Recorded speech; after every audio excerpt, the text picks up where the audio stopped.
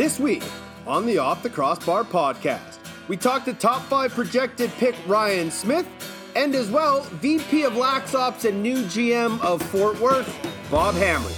But the big news of the week came late Wednesday when Ireland lacrosse just did the right thing. All that and more on OTCB.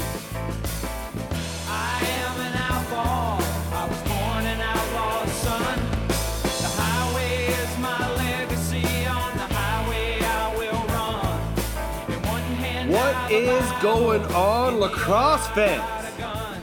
How's your Thursday? It is an absolutely gorgeous day here on the island. September is looking mighty fine already, as long as you don't look across the street at the growing tent city that has overtaken my glorious Beacon Hill Park. But that is not why we are here. We got a lot of lacrosse to talk about, so let's get the formalities out of the way. Hit me up on Twitter at Off the Crossbar, Instagram OTCB Podcast, or you can email me, teddy.jenner@gmail.com. 2 weeks. We are exactly 2 weeks away from the NLL draft, the virtual draft, and next week, the guru of all things NLL draft, Steven Stamp, will join us on the show to break it all down. We've talked to 4 of the top 5 prospects. We're going to get Stamp to kind of break not every guy down. We're going to get him to break a lot of guys down. Maybe he'll even give us his mock draft. I'll give my mock top first round as well. But as I have said many times, after Jeff Teat going number 1, picks 2 through 6 can go any which way, especially if teams decide to trade up and or trade down. Things could change, but there is a group of guys within that top 6, picks 2 through 6, that really could go anywhere in that order. When you look at the likes of Trey Leclerc, Jeff Hendrick, Reed Bowering, Tanner Cook, Ryan Smith, and even Robert Hudson. That grouping of guys can all be top 5, top 6 picks. But it's going to come down which team has that pick and what their biggest need is. And for some teams like Rochester, I think they need help all over. So deciding between a guy like Ryan Smith or Jeff Hendrick is a tough decision. And then, like we talked about last show, it becomes a domino effect. When one guy comes off a board, if you had that guy as your number 1 pick, thinking he's going to be there, but something happens and he's not there, now all of a sudden you have to go in scramble mode, find your number 2 guy, and really reassess if he's going to be the guy that you want. And I know Jake Elliott has alluded to it a little bit, and some of the rumblings that I've heard as well, there might be some teams trying to get in to, right behind New York at number 1. Does Rochester listen to all inquired offers for that number 2 pick? Are there teams trying to get that number 2 spot, thinking that the guy they want, middle of that first round, isn't going to be there?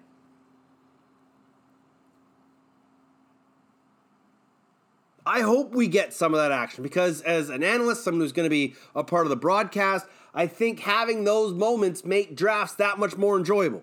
When there's drama and trades and suspense and teams calling timeouts and GMs phoning each other back and forth. I hope we see some of that drama on draft day because it'll just make everything that much more enjoyable because like we said, it's going to be different being a virtual draft. And if we had some shenanigans from the general managers, it would just make it that much more enjoyable. So next week, we'll talk with Stamper. And we'll kind of break things down. We'll see who he likes and who he doesn't like and where guys fall as it pertains to the NLL draft. We're going to talk to Ryan Smith this week, the Oakville Rock member. Guys played Junior C, Junior B, Junior A, Senior B, Senior A. He's played it all. And he has really been able to learn the growth of not only the game of lacrosse, but himself as well. And so we're going to talk to him as our weekly Prospect Watch interview. We'll hear that in a few minutes. It's a great chat with a guy who really, like we just talked about, could go from anywhere from pick number 2 to pick number 6. I don't think he falls all the way to 6, but there is a possibility that if he's not there, if he's still there at 3, that he might fall down a few more spots. We'll talk all that scenario, those crazy wild scenarios next week.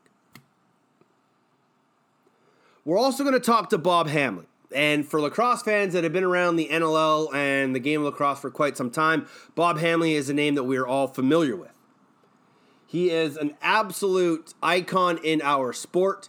He is an incredible lacrosse mind, and he's done an absolutely phenomenal job down in the United States alongside Jamie Monroe in the 3D lacrosse program. He has been a guy that has been a head coach, been a GM, been a head coach and a GM at the same time. He's taken team to championships, and he's seen teams really struggle. Through the thick and thin, Bob Hamley has always kept character and culture above all else. But he's also learned humility. And that is going to be a major factor in his new role, as he was just named VP of Lax Ops and General Manager for the Fort Worth Blanks. It is a long time coming for a man who has really put in his work, 30 plus years in the pro game, even more in the sport of lacrosse in total. And now he gets the opportunity to not only run a team, but build a team. And not just the actual players. Build the front office staff, build his coaching staff, build everybody around the organization. He gets to focus on that and build it all. He's creating the Fort Worth Empire. And he's looking forward to the challenge. And when I shot him a message after the news came out midweek, he was excited to hop on and give us some time in chat. This is Bob Hamley, the new VP of Lacrosse Operations and General Manager of the expansion Fort Worth team, right here on the Off the Crossbar podcast.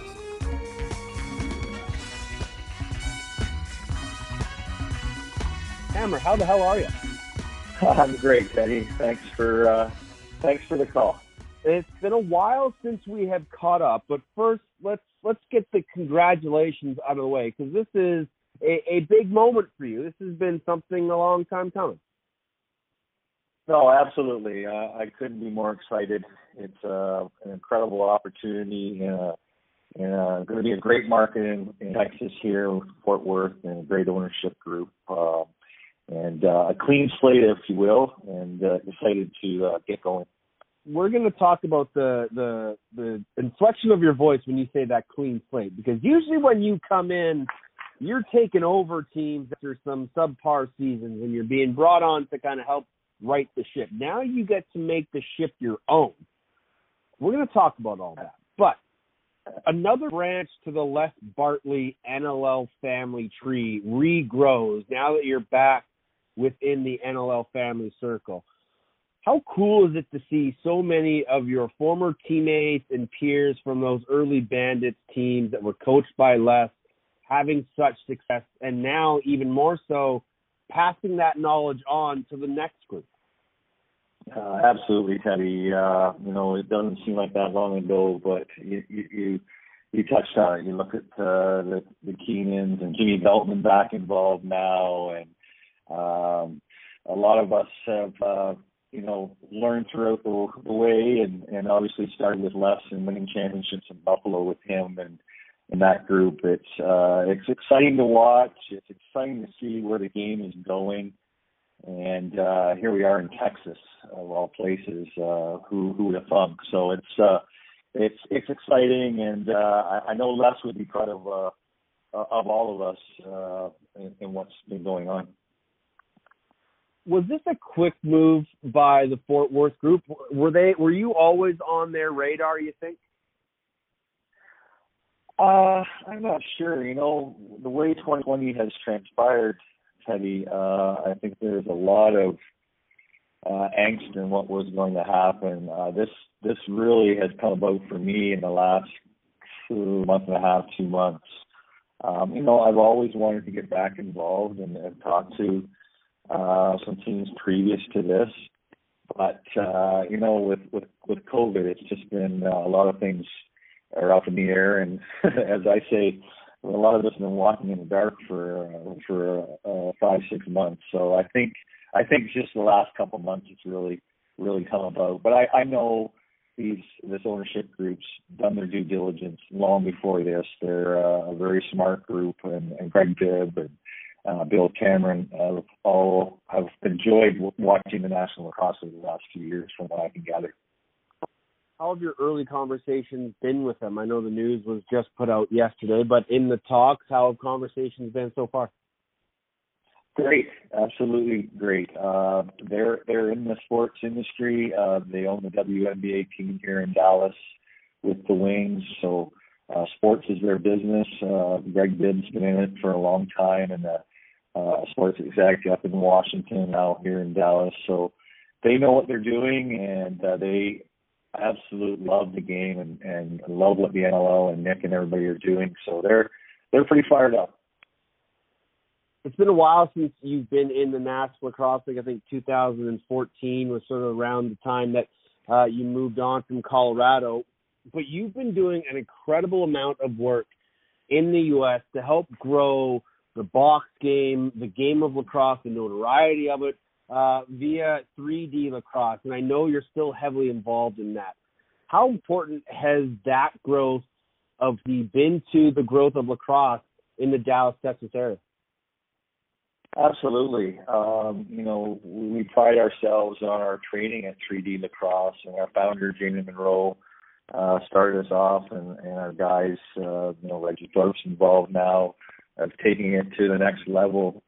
Our kids are benefiting from our training, and we use the box in our training, and it's a way to really speed up the development of our kids, and the earlier we can get them in the box, the better. So 3D's done a wonderful job. We're all over the U.S., and we've done a great job with our platform. I just moved here to Texas from Georgia. I was in Georgia for 5 years, and we built a program this last year. We had 14 teams, Teddy, of kids from anywhere from third grade to seniors in high school. So very proud of what we've done at 3D, very proud of what we've done in Georgia, and I'm looking forward to doing the same here in Texas and following our footsteps here. So it's great, and box lacrosse, you look at U.S. Box and what they've done, Matt Brown and Shaden Santos, the kids just love it, as you can imagine, Teddy. Once they get it and they learn the nuances, it's just going to grow and keep on growing. I'm sure it's not going to take away all of the numbers of Dallas football, because we know that's just an insane animal that has a life unto its own. But what are the numbers like of kids playing lacrosse, so that when you get a team there and you start putting your grassroots programs in, your school programs, how many kids are going to be out there playing already, do you think?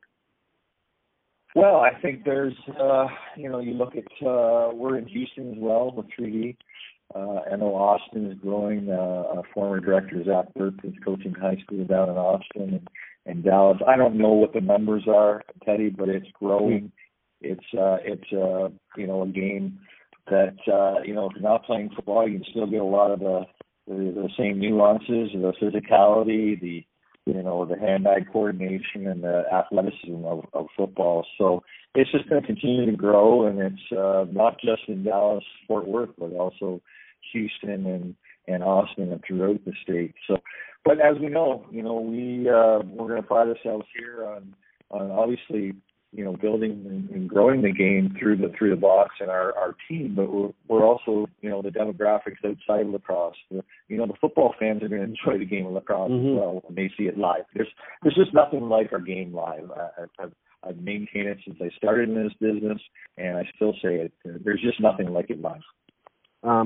In your 3D profile on the website, it says the worst advice you ever got was, "We need this guy on our team."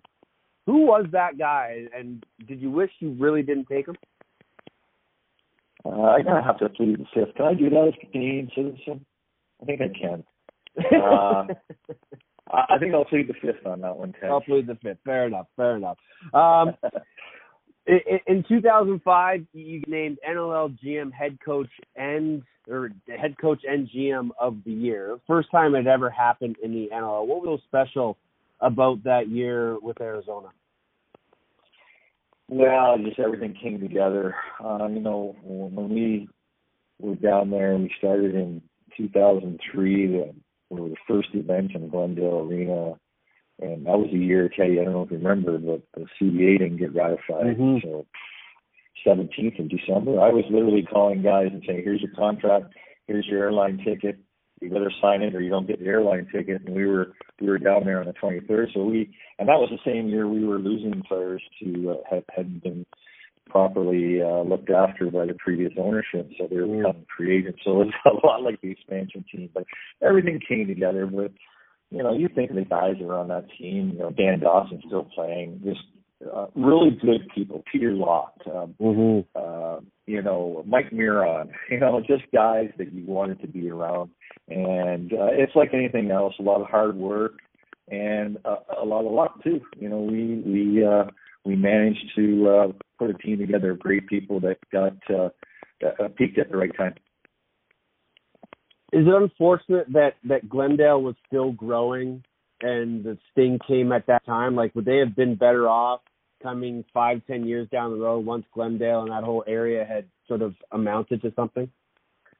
Well, I think you're still finding, I think the Coyotes are doing much better. They're still really struggling. Honestly, to be honest with you, Teddy, if they had built the arena in Scottsdale, I think we'd probably still be there. It's a big city like Dallas-Fort Worth large too, but the arena was in just the wrong place at the wrong time, I believe. It had been in Scottsdale, and maybe to your point, maybe a little later, it might have had a fighting chance. But it's a tough city to get around. If you don't need to go to the other side, people just won't do it. And I think that contributed to us not being there now. In your 30 years with the National Lacrosse League, what's the most important thing that you've learned heading into this job as VP and GM? Wow, that's a great question, Teddy.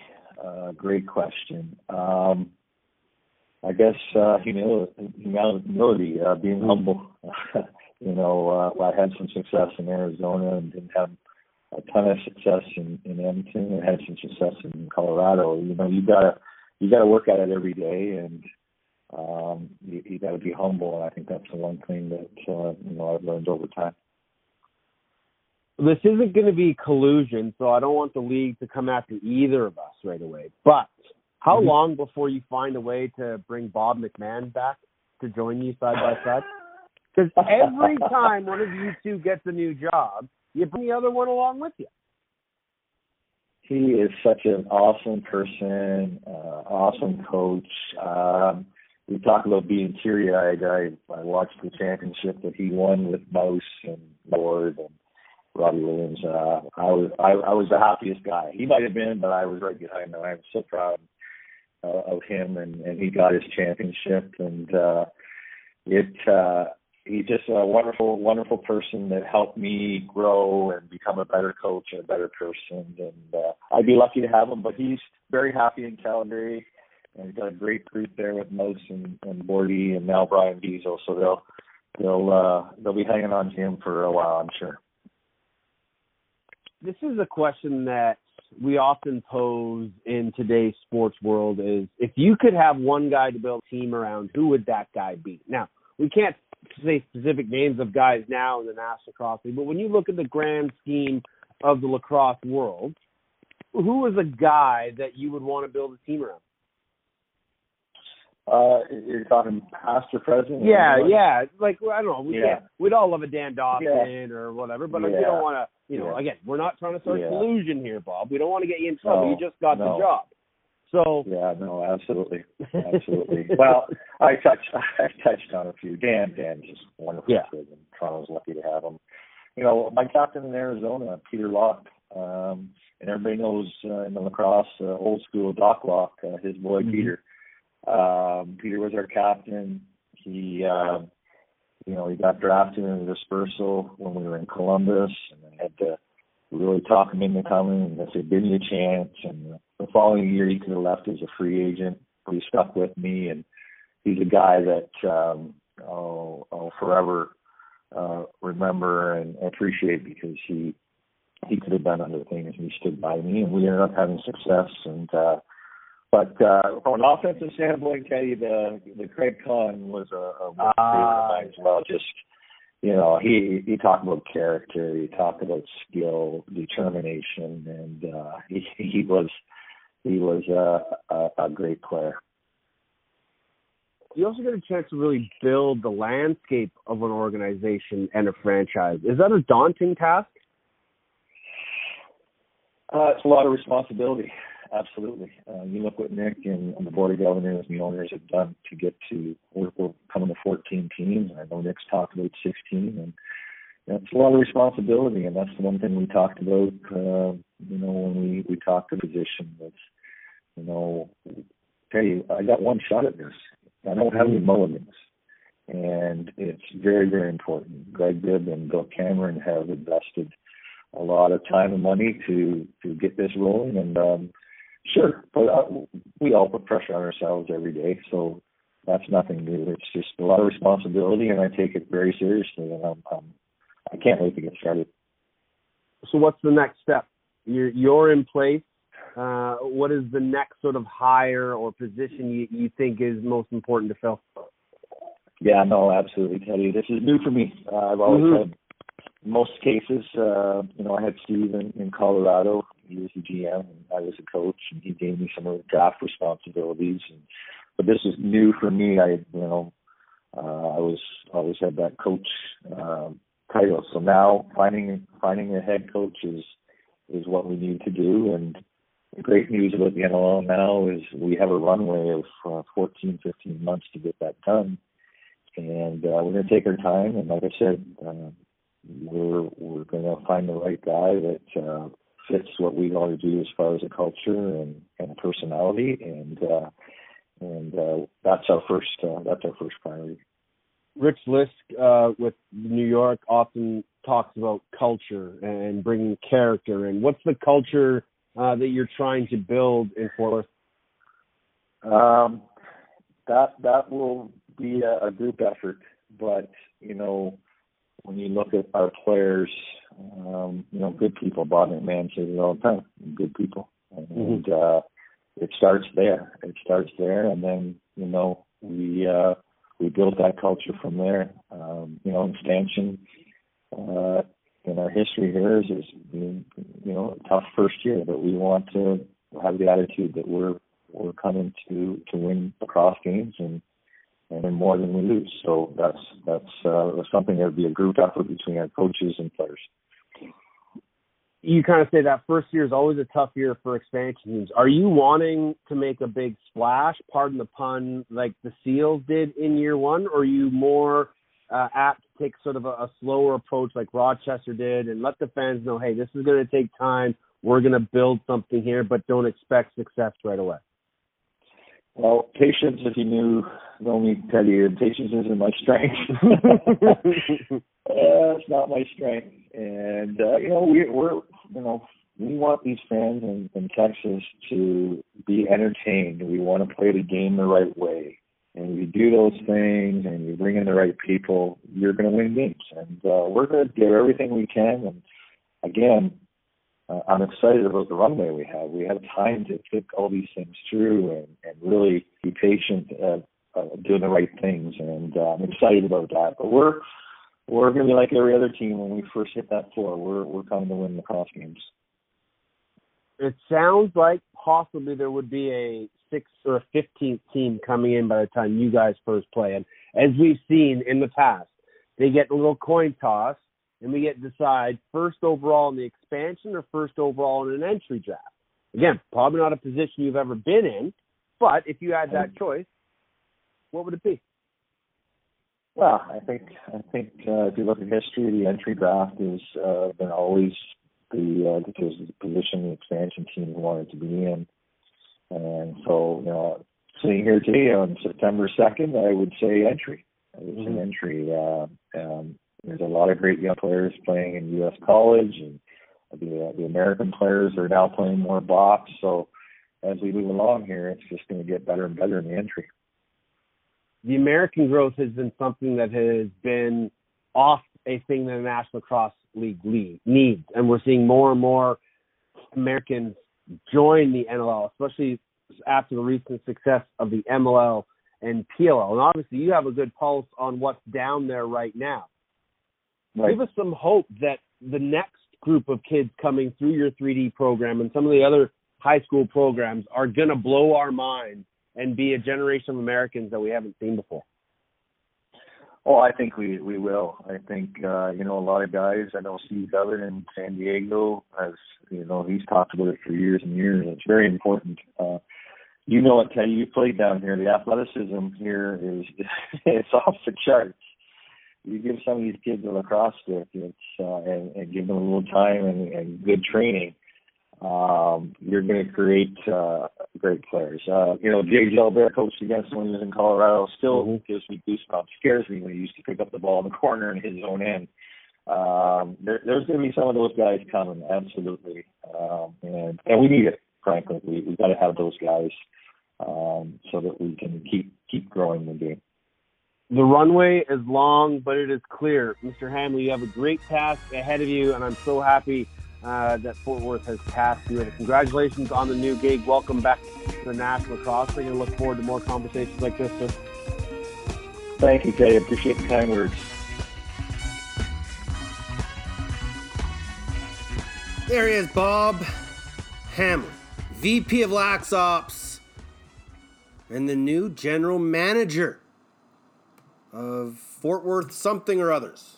Still don't know the name, don't know who the head coaches are, don't know anything.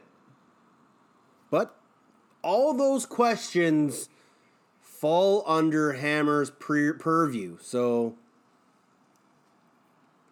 welcome back to the NLL, my friend. It's great to have Bob back in the NLL. Like I said, he is part of that Les Bartley family tree of guys that were played for Les, coached by Les.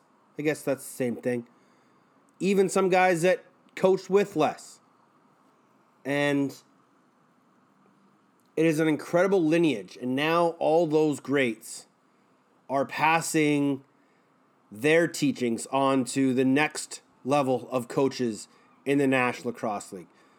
It's gone from Les to guys like Keenan and Veltman and Day and Hamley, Cordingley, the Kilgores, and now it's been passed on to the likes of Hazen and O'Toole and O'Kersey and Koluski and Pat Coyle, and you can go down the list and find some sort of 6 degrees of separation with Les Bartley. And Bob has taken that into his career in the NLL as a coach and general manager, and also into his teachings with 3D Lacrosse and everything that they're doing. And he mentioned that they're all across the United States. They really are all across the United States. It's a phenomenal program that does incredible work getting kids interested in the box game and playing it at a very competitive level. And alongside U.S. Boxa, we are starting to see a new generation of American box lacrosse player, because we're starting to see the fruits of the labor of what 3D and US Box have done to get those kids inside the box, playing the box game with proper NLL rules. And by the time they get to the NLL, They already know it. They're already comfortable with it. They're okay with the hitting and the contact and being able to be cross-checked when you don't have the ball. All those things that don't correlate to the field game.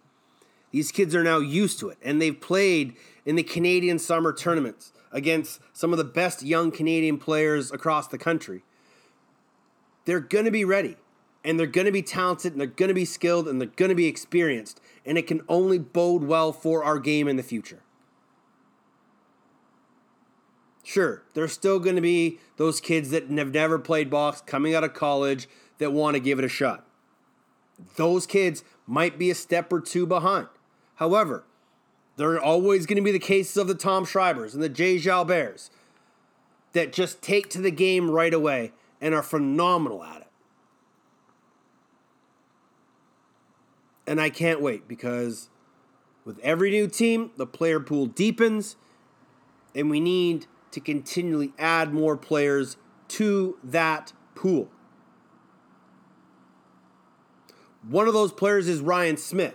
He is a projected top 5 pick in the upcoming National Lacrosse League draft. He has played junior and senior lacrosse at every level in Oakville.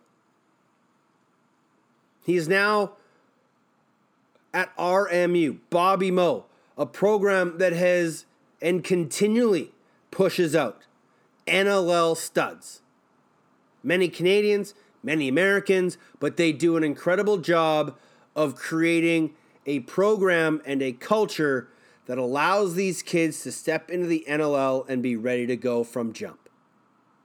And I think Ryan Smith, when he gets his shot, is going to take the NLL by storm, use his size, his right-handed shot, and his lacrosse experiences to make himself a household name in the pro game.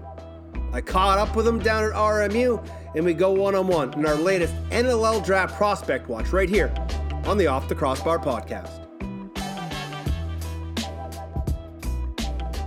Joined now by RMU standout and Oakville Rock right-hander Ryan Smith. Smithy, how are you, my man? I'm good. How are you? Thanks for having me on. I'm good. I can't complain. Thanks for joining us. This has been a wild and crazy summer for everybody. You're back at Robert Morris University, going to school for that extra fifth year they've been giving to you. But what have you been doing this summer without a lot of lacrosse to play?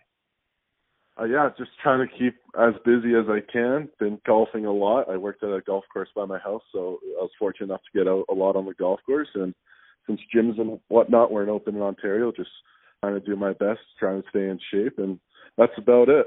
If you had to do a one-club challenge, what club would you pick out of your bag? I'm gonna go easy here. I'm just gonna go 7-iron. That's the smart answer it's there. The normal Ryan. one. Yeah, that's the smart answer. How is your game? Pretty good? It's got a lot better this summer.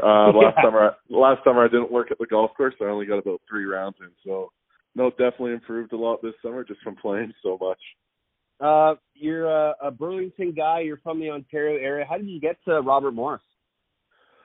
Yeah, I played Edge Lacrosse, the club program, in Ontario, and just going down to recruiting tournaments throughout the Northeast U.S. there, and just through all Canada games and competitions put on by Edge and the Hill Academy. So just through those tournaments, I started talking to Coach McMinney here at RMU, and the rest is history. Were there many other options for you, or was Bobby Moe the number one school on your list? Bobby Moe was the number one school. It was always my dream just to play Division I, and they're the only Division I program that really ever gave me a chance. So as soon as they did, I took it. What was that Edge program like? 'Cause I know a lot of guys have come out of there, and people talk about the greatness of the Hill Academy, but I'm not sure the Edge program gets enough love. What was the best part about that for you? No, just all the connections they have to all the different schools, and obviously their track record speaks for themselves. Over, I think it's close to 300 commits now, or it might even be over 300 since they started up in 2006, 2007. So no, their track record speaks for themselves, and just getting you out playing in front of a ton of college coaches, it's just they're doing something right.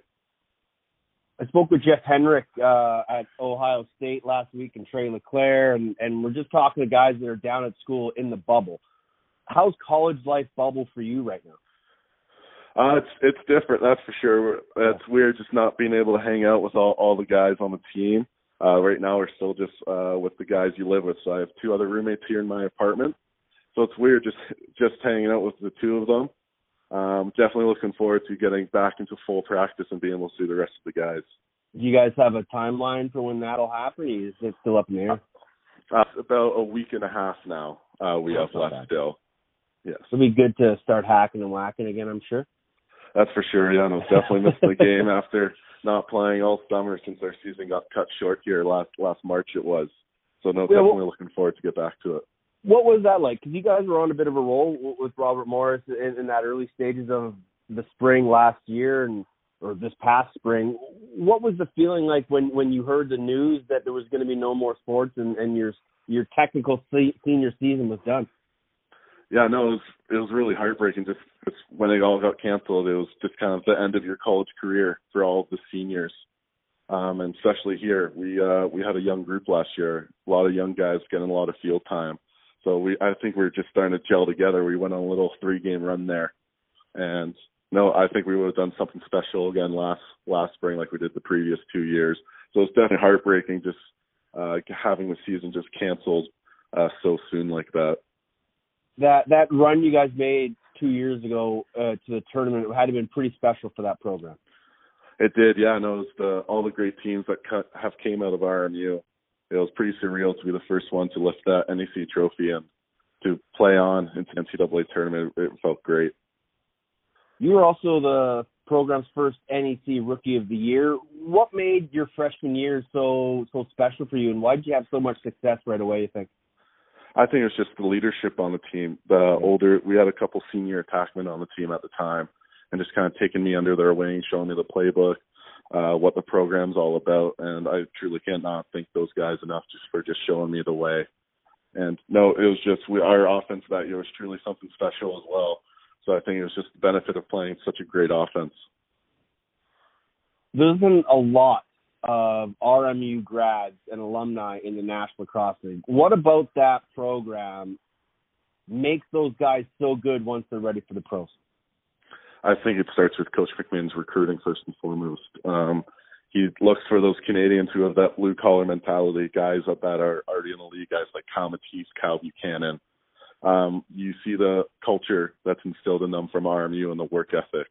So I think that's definitely the biggest part that Coach McMinn and before him, Coach Bear Davis really strive for while recruiting and tried to instill in you while you were here. So it's nothing special about that Pittsburgh beer or anything like that? No, nothing like that. No, just all the guys working together, and no, it's truly something amazing just seeing all the Bobby Moe pros in the NLL. It's really cool to see. How many Steelers games have you gotten to over the years? I went to just one last year. I'm actually a Browns fan. Oh, so yeah, no, we went to some hostile territory last year. No, that was a really fun game. It was fun getting having the Steelers fans just chirping you because I was wearing my Baker jersey actually. Oh, nice. Yeah. Did you probably have some run-ins with Nick Rose then because he's a Steelers fan? Yeah, and then my first summer playing senior, it was when the Chiefs and the Northmen played in the Ontario finals. Right. So it's between so Rosie and I had a little bit of tension in the locker room when that was going on for sure. You played all 4 levels of sort of senior lacrosse, junior A and B, senior A and B. How has the progression of playing at the 4 different levels really helped your game propel you to where you are now as a top 5 prospect? I think learning a different part of each game. I played junior C as well, my first year of junior. So just kind of learning kind of junior C, junior B, the more physical side of the game. And then once you get up to junior A, just how much faster it gets from the jump up. So I just think I've kind of taken a little bit of every part and it's just stayed with me. And no, I'm definitely thankful for all the years I played junior C, junior B, because it definitely made me the player that I am today. And it definitely goes to show for those younger kids that are progressing through their career that just because you don't start in junior A ball or even junior B ball, there's still a path for you to get to college and even to the pros. Exactly. Yeah, no, I've always been on, my parents are always big on it as well. Once you get a chance, you just have to make the most of it. And that's just the advice I've carried with me my whole career, basically. like I said, started out in junior C, then I got the chance to play junior B and the chance to play junior A. And then even here at school, I didn't start playing until a couple guys in front of me on the depth chart got injured. And then once I got that one chance, I just tried to do everything I could to solidify my spot. You took full advantage of your spot with the Burlington Chiefs in junior. You were coached by Dan McRae. You had 102 points your last year at junior, but Dan McRae is taking credit for teaching you the twister. Is that true? No. So I actually saw that, and I saw that Dan said that, but he actually tried. It was our, I think it was the second round against Akwesasne in G playoffs when I was with the Buzz. He tried to take it away from me. He said no more twisters, but I guess I didn't listen, and it might paid off a little bit. What has Dan taught you about the next step in your career and how to prepare for it? Yeah, no, he just basically just says just play your game, keep your head down, and keep working. Obviously, he's very big on just working hard to get your way up as well. So he's just always preached that everyone's going to start at the bottom of the totem pole, and then you just have to work your way up no matter how high you're drafted, no matter who you are. Every time you get to a new team, you're just going to have to try and prove yourself. And how cool is it to see that Burlington group grow, because they were destined to have a really good year this year? Yeah, no, when Stu Brown took a hold of the team, all affiliating with Akwesasne Junior B, that program, and just seeing they had a lot of talent on paper this year, like we've had the last couple of years, and just seeing them take that next step to the Ontario finals the year before as well. I was really excited to see what they could do underneath there, and it's definitely sucks for them, but now they get a fifth year, so hopefully they can make the most of it. You got drafted to the Oakville Rock, and you're part of a really young and talented Oakville group that is starting to turn some heads in the Major Series League. How fun was it to be a part of that group, especially a team that is just filled with NLL stars and future stars? You know, it's definitely pretty surreal running out on the floor and you just see Rob Hellier's on your team, Noble, guys like that. Then you look at your back end, and they're all solidified NLL stars, basically. It's definitely a very cool moment, just trying to go in there, work as hard as I can, and just learn as much as I can from all those guys as well. You put up 49 points in 18 games, a real consistent rookie season. How did that year sort of prepare you for what's to come when the NLL is ready? I just think that's the next step again, jumping up to Senior A from Senior B and Junior A as well. Just how much faster the game is, and just trying to learn how much more transition that they push, especially in Oakville. They love to let the D guys run, and they have a lot of guys that do that. So just kind of learning how much faster the game is and how much more talented everyone is as well at that level. So definitely that's another step up to the NLL, but still just cool, and just tried to learn as much as I could, just that style of game. Who's the guy sort of in the locker room that you always had an ear for? Definitely Rob Hellier or Noble. Just seeing them write some stuff up on the board and just talking about different plays, different sets, just different motions and stuff that you can do. And then definitely having Mike Asuri as your offensive coach there as well is pretty cool. Just his knowledge for the game is just all ears for all those guys. With no lacrosse this summer, obviously NLL general managers have been having to go and watch a lot of film and do a lot of phone calls and Zoom calls. How's that process been for you, dealing with conversations with NLL GMs, getting yourself ready? Because usually they just be watching you play, and now you kind of have to sell yourself. For sure, yeah.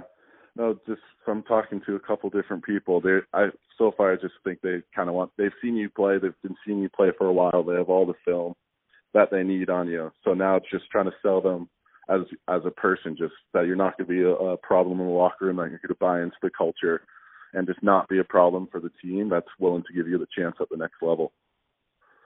When they talk to you, what are Ryan Smith's strengths and weaknesses? I'd say my strengths are I'm a hard worker, and then just like my shooting ability and just being able to play in a pick and roll situation, just being able to get guys open as well. And I'd say my weakness is just being able to be a better playmaker as well when the shooting isn't going well. Another guy that you're very familiar with is Brad McCulley, your left-hand running mate on that Bobby Moe attack. He's entered the draft. He's predicted to go somewhere in that first round. How would you categorize his game? Brad's just one of the best guys ever to have in the locker room, as you've known, knowing him from Victoria. And then Brad's one of the best shooters I've seen as well, and he's willing to do anything in order to get in the lineup in order to help his team win. So no, he's definitely a shoot first guy, and he's got a cannon. But no, he's definitely willing to get in the middle, willing to get guys open, and willing to do anything for his team for a win. Has he tried to convince you to come to Victoria for a summer? He has, yes. Just, but then, he has, but haven't heard anything. So no, definitely, it sounds like a great time knowing Tyson Gibson and Chris Boucher being out there, just hearing their stories. It sounds like a great time for sure. What's it going to feel like on September 17th when you hear your name called? A dream come true, obviously, but what are the emotions you're probably going to be feeling? Yeah, it's a little bit of a different situation. Obviously, I'm down here at school, so I can't be with my parents, my family, and whatnot. Just the people who I'm most thankful for getting me to this point. So it's definitely going to be emotional not being able to be with them. But like you said, it's just going to be a dream come true, and just very excited and ready to take that next step as well. Well, my friend, it is going to be a very special night. I look forward to it. I look forward to watching your career grow. Best of luck in your 5th year down at Bobby Moe. Say hello to the boys for me, and best of luck. We'll talk soon, all right? Will do. Thank you very much. There is Ryan Smith from Robert Morris University out of Burlington, Ontario. I said he was all Oakville everything. It was a bit of a misnomer. Oakville Buzz in Junior B. Also played a little Junior C in Oakville, but he went to the Hamilton Bengals for a couple years, back to the Buzz, then the Burlington Chiefs for his last 2 years at Junior A, and then hopped on with Oakville Titans for a few Senior B games, as well as the Senior B Oakville Rocks. So he has allowed himself the slow progression to become the star that he is today. And I think it's a great story. And it's a wonderful lesson for all of you young kids out there that just because you're not on the A team right now doesn't mean that you'll never be an A player, doesn't mean that you'll never get to college or you never get to play pro. You just have to keep working at it. And as Ryan and his parents say, make the most of every opportunity given. He didn't start right away. It wasn't until some guys got hurt that he got that opportunity, and then once he was in, he never let the coaches take him out. And that is something that I tell all of the kids on our junior program teams, and even when I was coaching minor teams. When you get a chance, do everything you can to make sure the coach can't take you out. And that doesn't mean being the guy who scores the most goals or is the biggest, toughest, meanest defender. If you do all the little things right, you make all the hustle plays, you sprint on and off the floor, you're responsible on defense, you're responsible in transition, you make right decisions with the ball on offense. If you do all those things that are right, it constantly makes it hard for coaches to take you out and or not give you playing time. And Ryan Smith has done an incredible job of just doing all the right things. September 17th, the NLL Draft, BR Live, YouTube, Facebook, you can catch it all. Myself, Stephen Stamp, Devin Caney, Tabitha Turner, we will have it all for you with a slew of guests. I hope you join us then. Also, stay tuned to the Lacrosse Flash. The boys continually pump out top 5 prospects. They're pumping out first round prospects, mock drafts, and we're even doing some redrafts from 2011, 2012, all the way up to 2017. And it's been a fun look back at some of the past drafts. And it's also been fun kind of seeing where these guys are now in their careers and seeing guys like Mitch Jones, who was a 3rd rounder, projected as a 1st rounder in our mock drafts, in the redraft. So you can find some diamonds in the rough. And this year, the way the draft is going to be, with a lot of those kids in the 1st round going back to college, guys in the 2nd, 3rd, maybe even the odd 4th round guy really could be looking at an opportunity to crack a roster this season, whenever that season may be. So I think just because you're not a first or second round guy in this year's draft, that doesn't mean that your dream is over. Make the most of your opportunities. Continue to work hard before that opportunity comes. And when you get it, make the most of that opportunity and do the right things. And doing the right thing is going to lead us into our final topic of the day, but it is probably the biggest topic. And I wanted to make sure I give this enough time. As you all know, there has been some back and forth with Iroquois Lacrosse, World Lacrosse, World Sport, and the World Games in Birmingham, Alabama next year. Quick update. Originally, the World Games said that the Iroquois weren't allowed to participate because they weren't recognized. They don't have an IOC. They need to be within that circle of countries that are accepted by the IOC. Well, everybody in the lacrosse community rallied around the Iroquois, and rightfully so. We all understood that it was an error to not have them there, but there were reasons behind that error, if that makes sense. There were justifications to why it happened, and to get the proper channels going, World Lacrosse and World Sport and the World Games came together and said, you know what? We're going to relook at this. If we can find a way to get the Iroquois there, then we will allow them to participate in the World Games. And the biggest factor they were looking at was, well, one of the teams that are going to be participating in the World Games would have to give up their spot. Well, late Wednesday night, the boys from Ireland did the right thing and did an incredibly selfless, humble, damn respected thing, and they collectively withdrew themselves from the World Games so that the Iroquois Nationals could be there and could compete as the creators of our game and the bannerman for the creator of our game. I couldn't believe it when the information was passed on to me. I'm still at a bit of a loss for words for what this means. Now, yes, this is a huge step in the right direction, but there are still some factors that need to come into play. I don't know what they are, but I don't think this automatically means the Iroquois Nationals are in the World Games. I think one of the loopholes that they had to go through to get there has been sealed or opened or closed. I'm not sure what loopholes do. The loophole's been closed. There is a spot open for them at the World Games. Great. Now they have to continually do all the other steps to make sure that they're in 100 solidified %. This is a step in the right direction. It is incredibly unfortunate for this to happen that Team Ireland had to withdraw.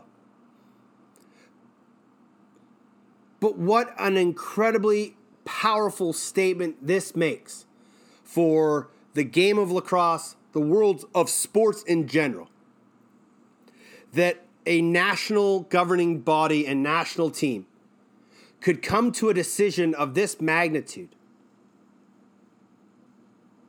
and make this selfless act to step away, allowing the torchbearers of our sport a chance to compete in the game that was given to them by their creator. It is just an outstanding show of compassion and sportsmanship that I don't think we've seen in our sport in a long time. I've never seen something like this to this magnitude. I think the Ireland team deserves a massive round of applause, a huge huddy-huddy, a big old him, and a round of beers from every one of us. Thank you for your strength and your resolve to make this happen.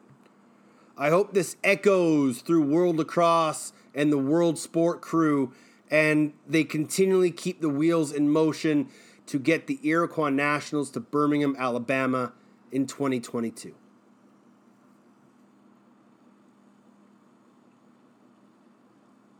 That'll about do it for this week's show.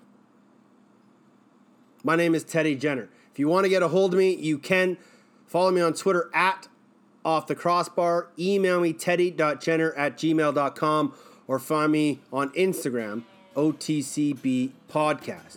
Don't forget, check out the Lacrosse Flash for all of your NLL draft needs as we get closer and closer to NLL Draft Night.